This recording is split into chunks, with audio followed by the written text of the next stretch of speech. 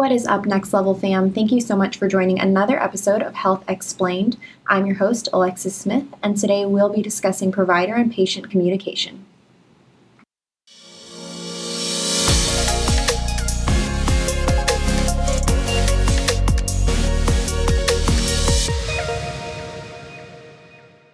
I have Next Level Provider Lead and Doctor of Chiropractor Nurse Practitioner Steve Mack with me today to talk about patient-provider communication. If you've ever been one of Steve's patients before, you know that this is an art that he has truly mastered. So I'm really excited to have him today. Thanks so much for being here. Well, thanks for having me. So I just want to cut to the chase. Why is communication so important, especially in medical settings? Well, it's super important because it is medicine and it's about your health. It's not like it's sports, right? Where, if you choose or you talk about a guy and it's incorrect, it doesn't matter, right? Right. Communicating in medicine matters because if you give someone the wrong information, I don't want to be too hyperbolic, but they could die.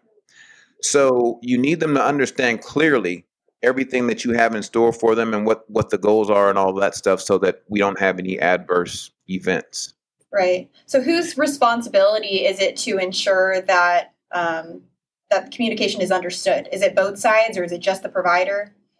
Well, I think any good provider should shoulder most of the responsibility. My father kind of explained it in terms of sending a letter, right? If you have a message and you want to mail it to somebody, well, it's your job to get it to the post office and make sure that it gets sent appropriately. Well, the same is for communication. It's kind of your job to make sure that the patient understands and the message gets sent.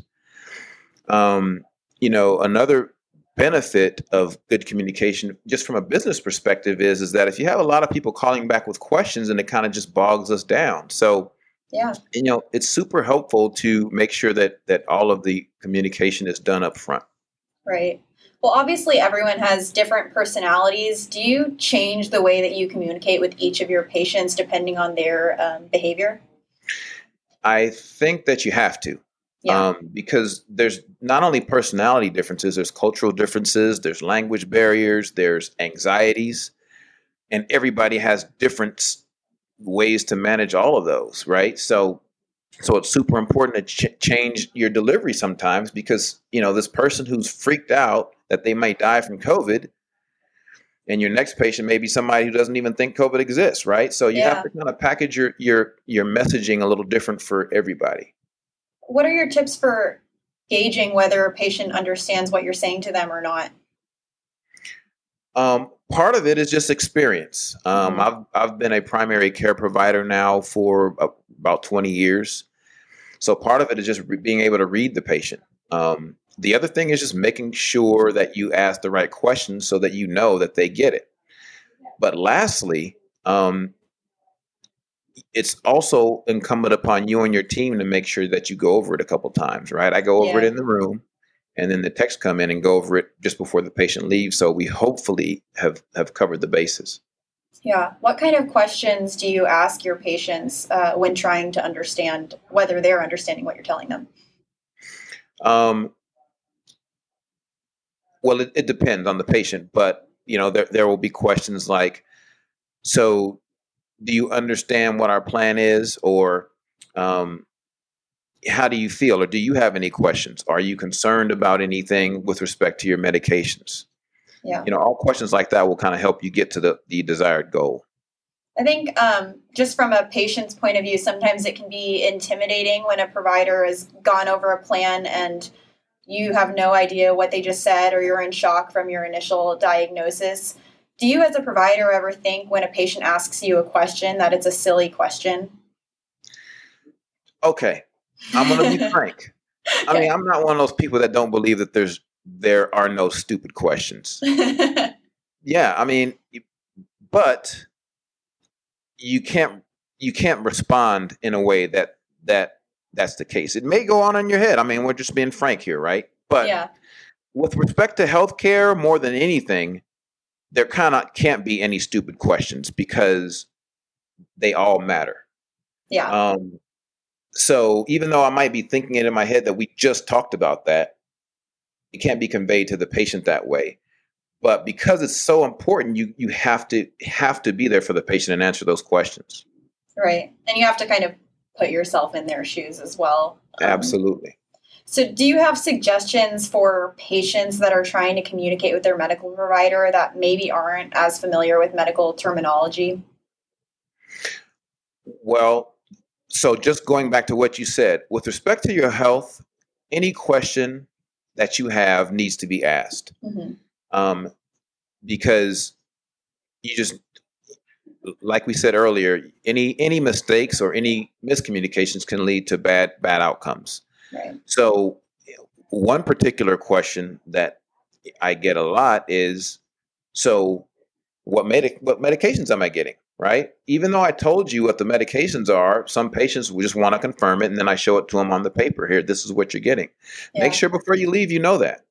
Because sometimes a provider may forget to prescribe something, or what you thought you were getting, he might have decided that wasn't the best thing for you. So it's good for you to know that. So when you go to the pharmacy, there's no questions. Yeah, absolutely.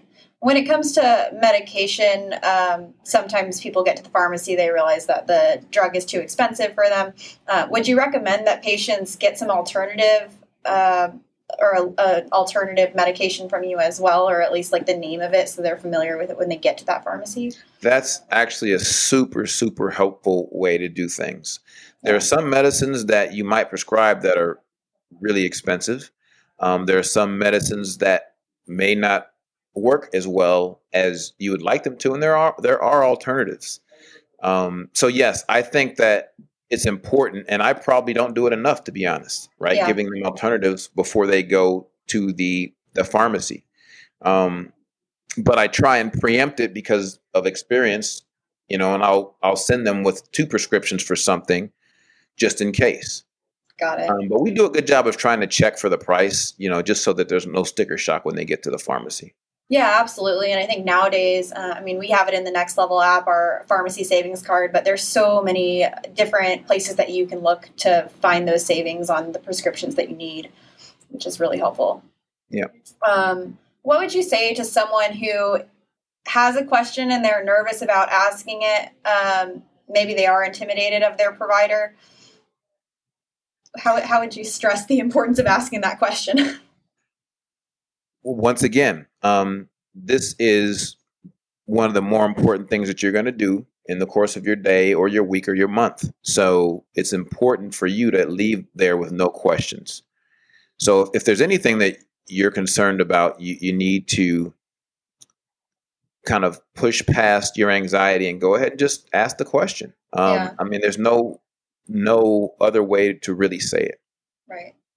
Well, and know also that you're not a burden. When you come into the clinic, we want to take care of you. We don't want you to leave feeling stressed or anxious about your diagnosis. We want you to know everything there is to know about it so that you can make the right decision for your health. Absolutely. Yeah. For urgent care settings, patients don't really have as much of an option in which provider they get. But for primary care, you do. So what are your tips for those that are trying to find the right primary care provider for them? Like, what are some important things to look for, especially in the way of communication? Well, the first thing I would say is when you're looking for pretty much anything, whether it's a mechanic or anything, get some referrals, right? Yeah. Referrals are a really good way to kind of have an idea of previous outcomes of friends or family. And then the second thing I would say is, look for somebody that you feel like you can trust. Right? Because all providers aren't going to have the best personality. They're not going to tell the best jokes. They're not going to make you feel the most comfortable. Yeah. But if you feel like you can trust what they're doing and you're not going to question when you go home, did this guy do the right thing for me? That is indispensable. Right.